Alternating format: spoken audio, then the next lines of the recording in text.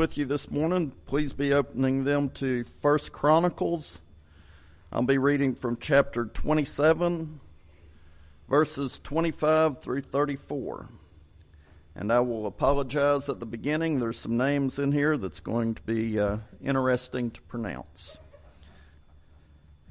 And over the king's treasury was Asmaveth, the son of Adil, and over the storehouses in the fields, in the cities, and in the villages, and in the castles was Jehonathan, the son of Uzziah. And over them that did the work of the field for the tillage of the ground was Ezri, the son of Jelub. And over the vineyards was Shimeon, the Ramath. Over the increase of the vineyard for the wine cellars was Sabith, the Shithlamite. And over the olive trees and the sycamore trees that were in the low plains was Balahanan, the Gitterite. And over the cellars of oil was Joash. And over the herds that fed in Sharon was the Shitrathite, Sharonite. And over the herds that were in the valleys was Shaphath, the son of Adliah. Over the camels also was Abil, the Ishmaelite. And over the asses were Jediah, the Meronothite. And over the flocks was Jazi, the Hagarite. All these were the rulers of the substance which was King David's. Also Jonathan, David's uncle, was a counselor, a wise man, and a scribe. And Jehiel, the son of Hachmoni, was with the king's sons. And Ahithophel was the king's counselor. Was the king's counselor, and Hushai, the Archimite, was the king's companion. And after Ahithophel, And after Ahithophel was Jehoadith, the son of Benaiah, and Abiathar, and the general of the king's army was Joab.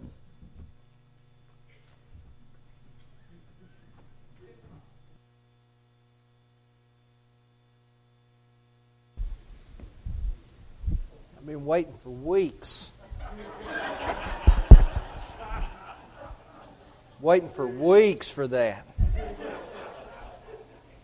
All the while, Bobby's giving me trouble. I'm just thinking, here in a couple weeks, I'll have you.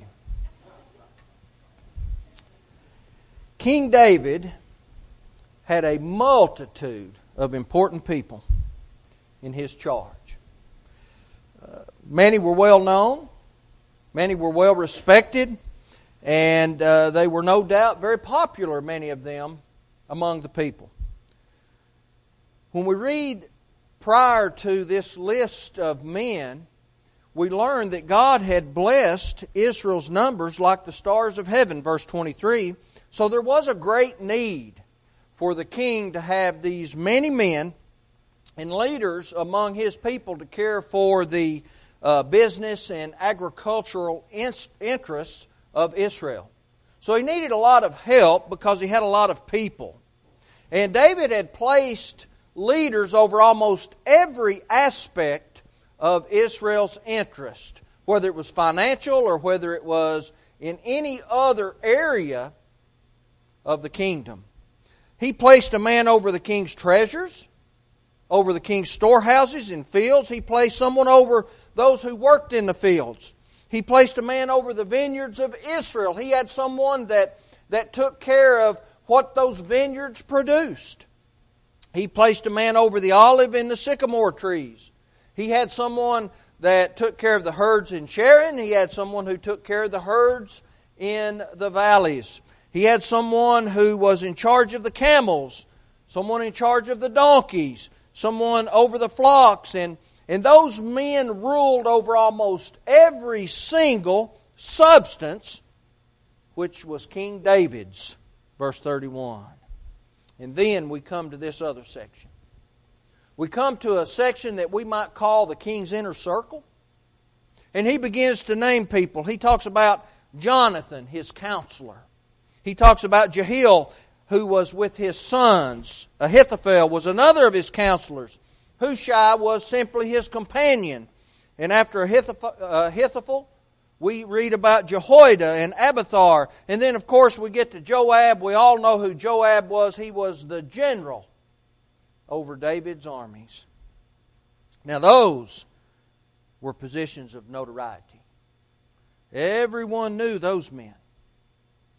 Now, all those men were servants of the king. And the king depended on each one of them to do the jobs over which he placed them. But we don't want to talk about all those men who were well known. We're not going to talk this morning about those who could be seen out in the fields taking care of cattle, those who were in charge of the olive trees and the sycamore trees and the herds of every kind. We're not going to talk about those who their works could be seen among the people. We want to go back to verse 28. And of all the men mentioned in our passage this morning, there is one man who would have likely gone unnoticed to all of Israel had he done his job, of which he did. And the only way he would be noticed probably is if he had not done his job. I want us to turn our attention this morning to a man named Joash. The man David put in charge of the cellars of oil. The cellars where they kept the oil. Way down in the dark, dank, musty, wet cellar. Yet he was chosen because it was important for those duties to be filled. He was in charge of taking care of the oil. He was in charge of taking care of a piece of commerce that was very important to Israel. Now, his job was not an attractive job. His job was not one that would have outward appearance, yet it was a very important job. And it had to be fulfilled. We learned some very needed lessons about serving in the Lord's church from this man called Joash. I think that if we look at a few of the things that this man did as he served in the administration of King David, along with these other men, I think we can make some good and needed application to our works within the church today. Each person that we read this morning was placed in a special service. Each man was a special servant to take care of something that was very special. Something that was very needed. And David chose each one of those servants. Now what's the application? God has chosen His servants today. God has chosen the servants who've obeyed the gospel, who've been added to the Lord's church, and He expects them to serve in whatever capacity wherein they find themselves. We are chosen because we elected to answer God's call. Just like these men were chosen because they elected to answer King David's call. They wouldn't have had to have answered the call of service. They could have simply declined the service. Now, there might have been some repercussion for that, but they didn't have to do that work. They could have said no. We have to understand that's the same way in the church today, right? Peter warned. He said, 2 Peter 1 verse 10, "Wherefore the rather, brethren, give diligence to make your calling and election sure, for if you do these things, ye shall never fall." We don't have to answer God's call. But God has chosen us if we elect to answer His call. And we are in a special service. Secondly, we're chosen, or each person was chosen, and each one was called by name. Now think about that. Each servant in God's army, in His body, in His church, whatever the many ways it's been described throughout the Bible, God knows the name of every single servant. When we read in the account of Christ's life, particularly Matthew 10, verses 29 through 31, we understand that God knows each one of us by name. We're in a special service, and He calls each of us by name. Have you noticed that when we read the account of the rich man and Lazarus, we know about Lazarus, we know about Abraham, we know about those people who have given themselves to God. We don't know what the rich man's name was. It's not given to us. We don't know what his brothers' names were. Not given to us. God knows, not that He doesn't know the names of these other people, but He knows His servants' names, and they're worthy of mention on the very lips of God. He knows those who render service, and at the same time, He knows those who do not render the kind of quality that His service demands. The third thing we notice when we look at these men who served in the administration of David, each person served in different capacities. Each person served in different capacities. I don't think as we look at that list of names that there was more than one name in charge of one section. It was one man, one person in charge.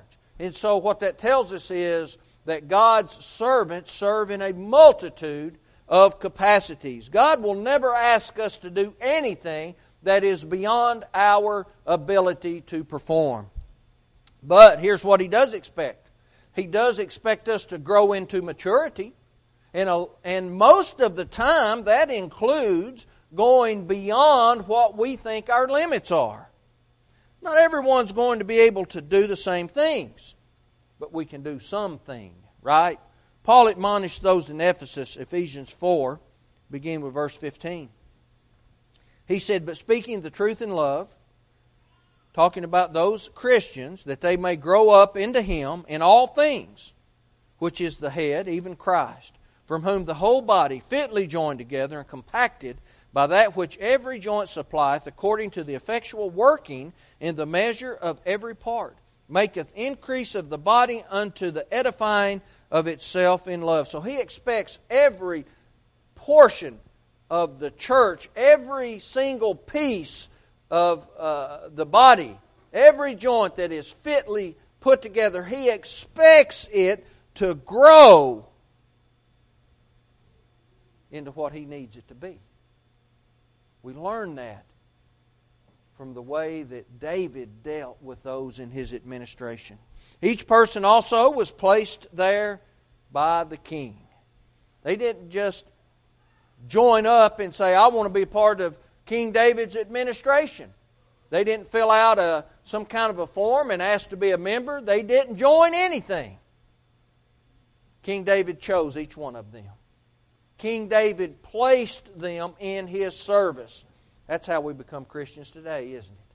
We're placed in the service of God through His addition of each person into the church. We don't join the church. That terminology is not found anywhere in the Bible. Not only is that terminology not found in the Bible, that mindset is not found in the Bible. That process is not found in the Bible. When we look in Acts chapter 2, we learn that after hearing that sermon that Peter and the other apostles preached, that the response to that is found in verse 37. "Men and brethren, what shall we do?" Verse 38, Peter says, "Repent and be baptized, every one of you, in the name of Jesus Christ, for the remission of sins, and ye shall receive the gift of the Holy Ghost." You move on down a couple other verses, and it says, "And those who gladly received His word were baptized." And we learn in verse 47 what that does for us. Adds us to the Lord's church. So we don't join anything. The king chooses, right? And when He chooses someone, those who elect to answer His call, He puts them where He wants them to be. We don't join anything. We learn that from the way David operated in his administration. We have to understand something else as well.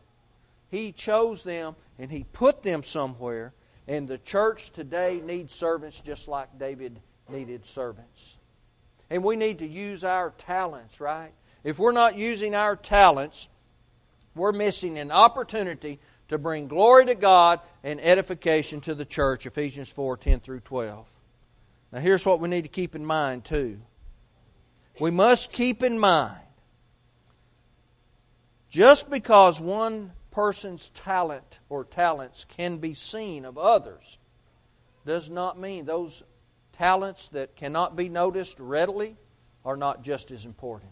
How many people on a daily basis during this time that we read about in 1 Chronicles thought of Joash, the man in the cellar, the man watching over the oil?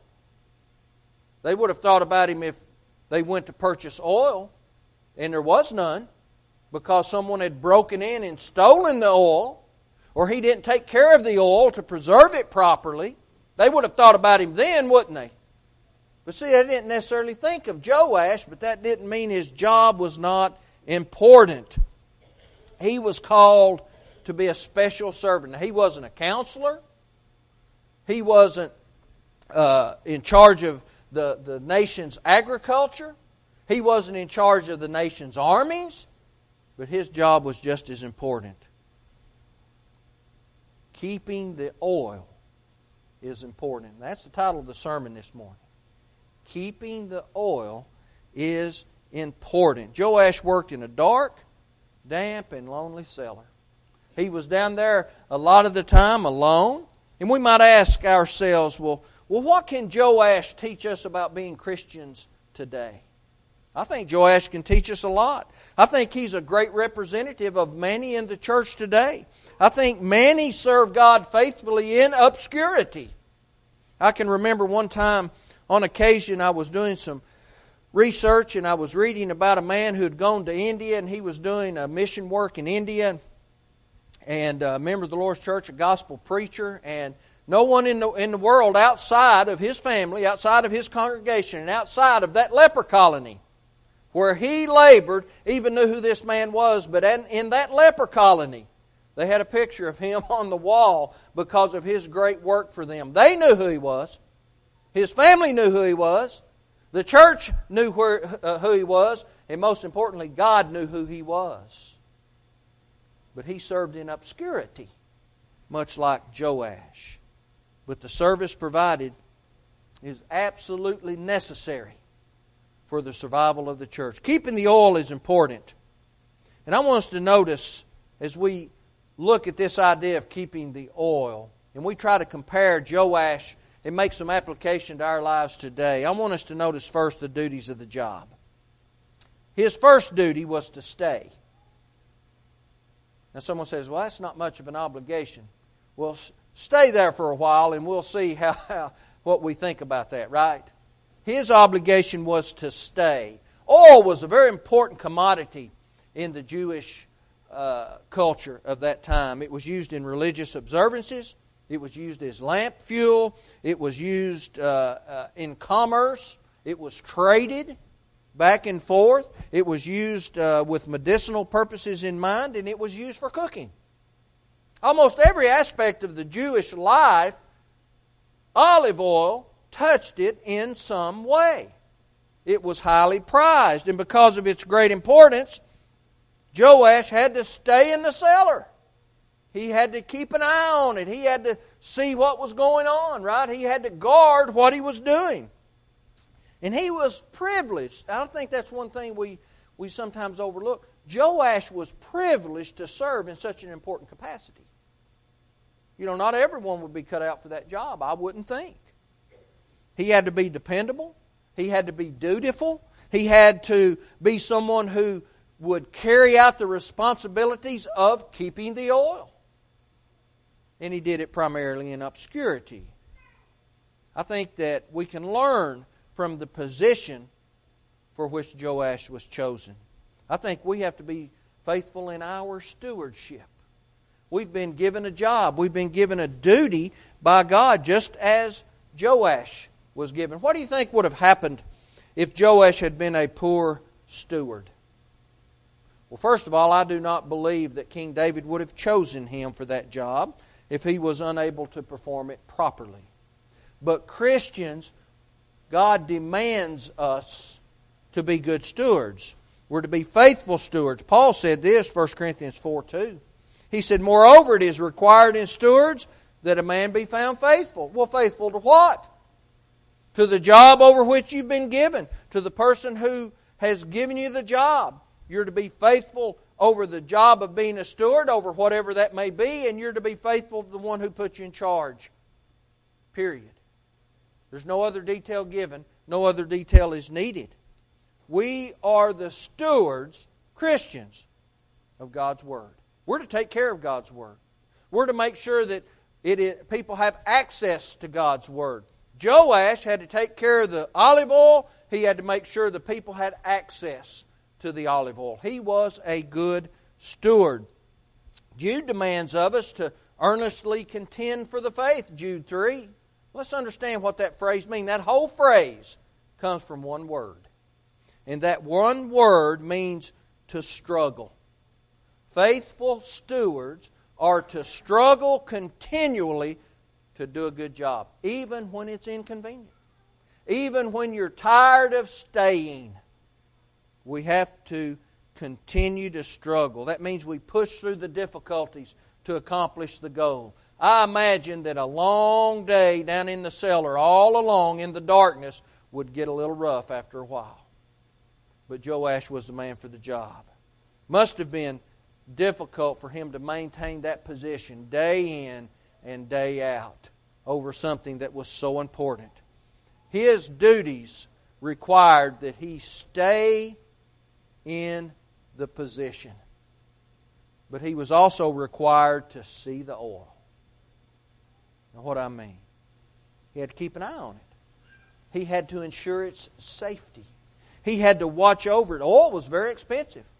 Do you imagine that there were people in the land and even in Israel who would have loved to have gotten their hands on that oil and stolen that oil and used it for their own selfish purposes, whether that was to sell it or to do whatever to it? He had to watch over it. See, he had to safeguard the oil reserves. We need to see today. God has given us some duties. He wants us to stay. He wants us to see. And we need servants in the church who are willing to do that. We need servants who are willing to step up and guard and protect that over which we have been given stewardship. We have to watch for the thieves of complacency. We have to watch for the thieves of apathy, selfishness, and worldliness. We have to keep an eye out. We have to see. We have to be aware. We need commitment. We need commitment from every single member of the Lord's church to go above and beyond that which they think they can do. Because we can do that. We need to do it in whatever area of service in which we work to maintain that responsibility. Paul encouraged the Corinthians, 1 Corinthians 16:13. He said, "Watch, stand fast in the faith, be brave, and be strong." Because that's what it takes. If we're going to stay and we're going to see, we have to be brave and we have to be strong. And it's so easy to let our guards down, but we can't do that. You see, when we think of Joash and the application we can make today, he had some duties. He had to stay and he had to see. But don't you know that there were some people around Joash, maybe they were jealous.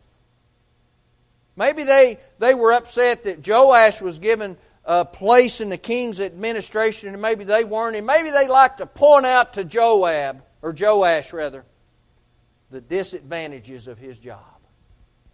We had some duties. Well, let's notice some disadvantages that we might come unto or come across. What if someone came up to Joash and said, "Joash, why do you bother? Why do you continue to work in that cellar? To watch over that oil when obviously it goes unnoticed? No one even knows your name. Everybody knows who the leader of the army is. Everybody knows General Joab, right? Everybody knows Ahithophel. Everybody knows all these other people. They know Jonathan, the counselor, David's uncle.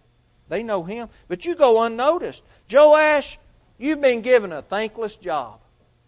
You know, I was told one time that the greatest cause for preachers to stop preaching is because they feel underappreciated.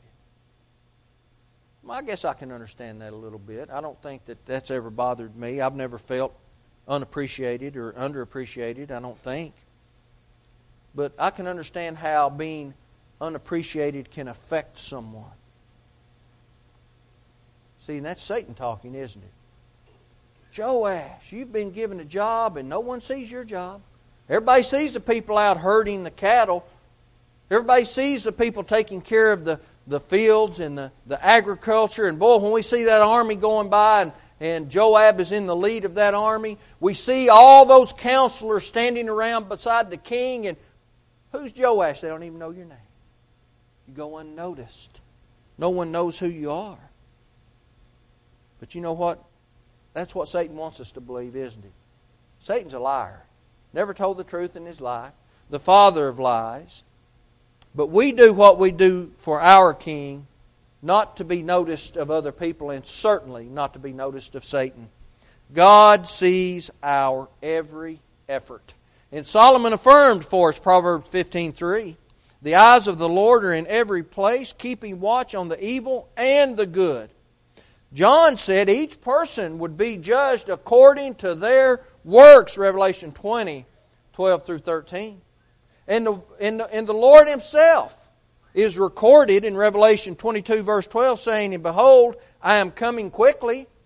He said, and my reward is with me to give to everyone according to his work. He knows what we're doing.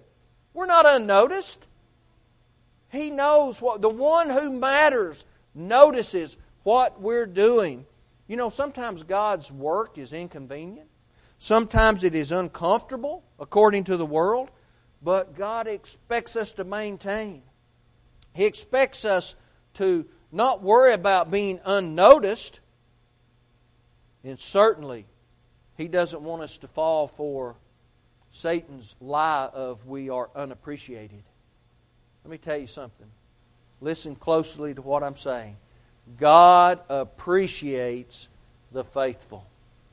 In fact, when we look at Genesis chapter 6 and we think of Noah being in a world full of no telling how many people, one of only 8, do you think he felt a little lonely sometimes? I think maybe that's where we feel a little unappreciated at times. We feel lonely. Do you think Noah might have felt lonely? I imagine he did. I imagine he felt lonely. He's out working. He was a preacher. That's what Peter said. He was a preacher of righteousness. He's not just building an ark. He's preaching the message of God, and no one wanted to hear it. I imagine he was lonely. He felt unappreciated. But like Joash, Noah continued. We are to continue. We're to keep going. God appreciates us. In fact, the writer of Hebrews talked about exactly how much God appreciates the faithful. Notice what he said, Hebrews 13, verse 5. He said, let your conduct be without covetousness. Be content with such things as you have, for He Himself has said, I will never leave you nor forsake you. That's the way it's always been. God has never forsaken His people. He never will. God didn't forsake Joash when he was down in the lonely cellar, and He's not going to forsake us. We're going to feel a little lonely sometimes. We may even feel a little unappreciated at times, but will it not be wonderful when we hear God as Jesus is looking at us and He's saying, well done, Matthew 25:21. Like Joash, we have duties. We have to take care to never begin to believe that the difficulties in this life are any reason to stop from fulfilling these duties. But if we fulfill the demands that God has given us, it's our final point, we will be blessed in the end. God has made demands. God demands. He's very demanding, in fact, isn't He? But that's okay, because God is righteous. The first demand that Joash had was to occupy. Occupy your space, Joash. Take care of your area, Joash. Keep an eye on the materials, Joash. Don't let someone come in and steal everything we've got. Don't allow the nation to be put in a position of vulnerability. Occupy, Joash. And we're to occupy like Joash. He was to occupy until the king called him and changed his duty or got rid of him. Right? He was to occupy. Joash had to keep the oil and stay in the cellar until the king called. Period. He was to occupy. We have to occupy until Jesus returns. Isn't that what the parable of the pounds is all about? Luke 19:11-27. We are to occupy until our job is changed, and here it is, the job's not going to change. The job won't change. The job simply ends when the Lord comes back. We occupy. We remain faithful, and then we'll be ushered into heaven. The job never ends or never changes. It just simply will end. And like Joash, we can't come out for any reason. Why? Because keeping the oil is important. It's important. It's more important than we can even imagine. Joash must have been very similar to Nehemiah. When we read about Nehemiah 6, particularly verses 1 through 4, we come to a point in Nehemiah's life where he's built the walls back around Jerusalem, but people are not liking it. See, people are trying to cause him some trouble. They're trying to cause distraction so they can come in and cause him a problem. It's recorded for us, Nehemiah 6, beginning with 1.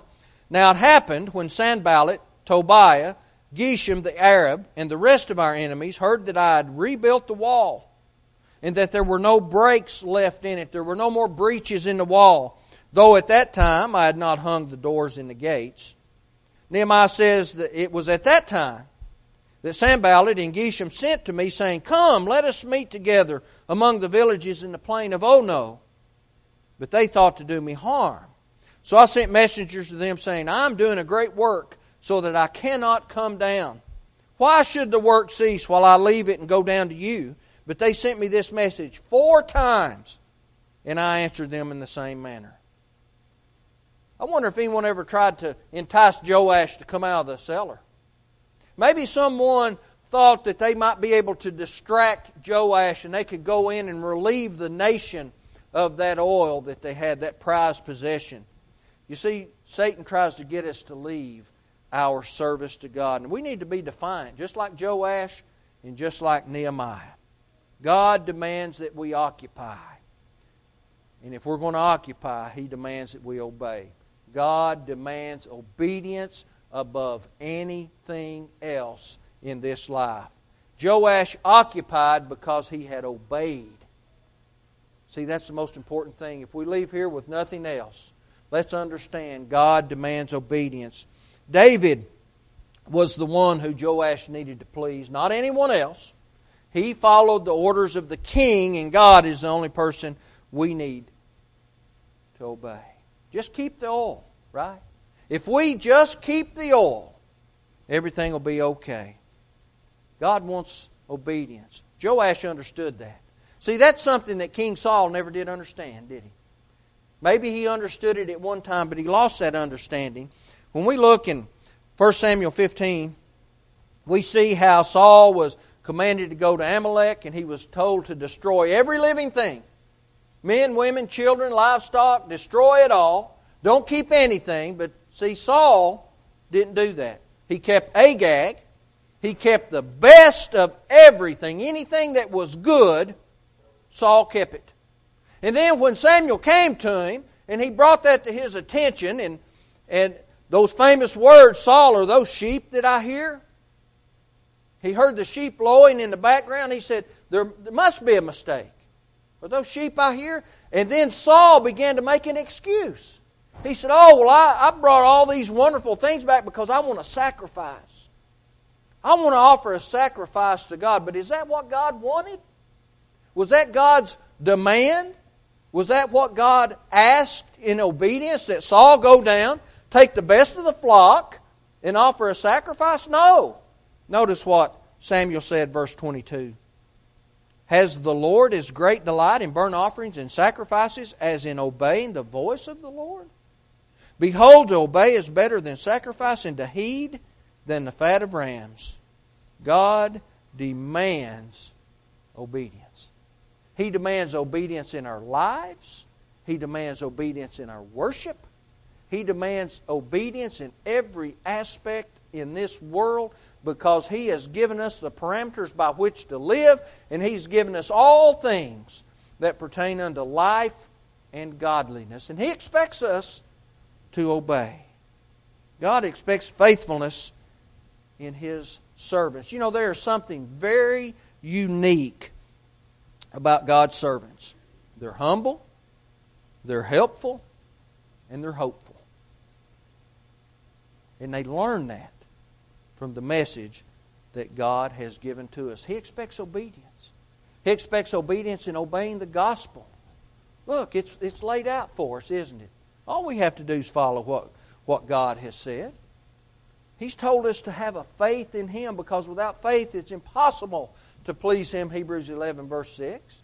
He demands repentance, Acts 17 verse 30. He demands all men everywhere to repent, all people throughout the world. If we're not faithful, if they're not faithful, they need to repent of that and turn to God. If they've never obeyed the gospel, repent, turn to God. If you've obeyed the gospel and you've fallen away, repent and turn to God. Repentance is demanded. Confession is demanded. Our faith is built on Christ Jesus. That He is the Son of God. That He came down from heaven. He dwelt among humanity as a human. He gave His life when He didn't have to. And He returned back to heaven. He's sitting at the right hand of the throne of the Father in the power position, ruling over His kingdom as we speak. We have to understand that and make that confession. He is the Son of God. Be immersed in water for the forgiveness of our sins, Acts 2:38. And then to live faithfully. If something happens and we fall from grace, Galatians 5 verse 4, we become unfaithful, we have to repent. Ask God to forgive us, 1 John 1 verses 6 through 9. Ask Him to forgive us and He will. We'll once again be walking in the light. God demands obedience, and we can be obedient. All we have to do is just keep the oil. Keep the oil because it's important, whether anyone notices it or not. If you're subject to this Lord's invitation at this time, let that be known as we stand and as we sing.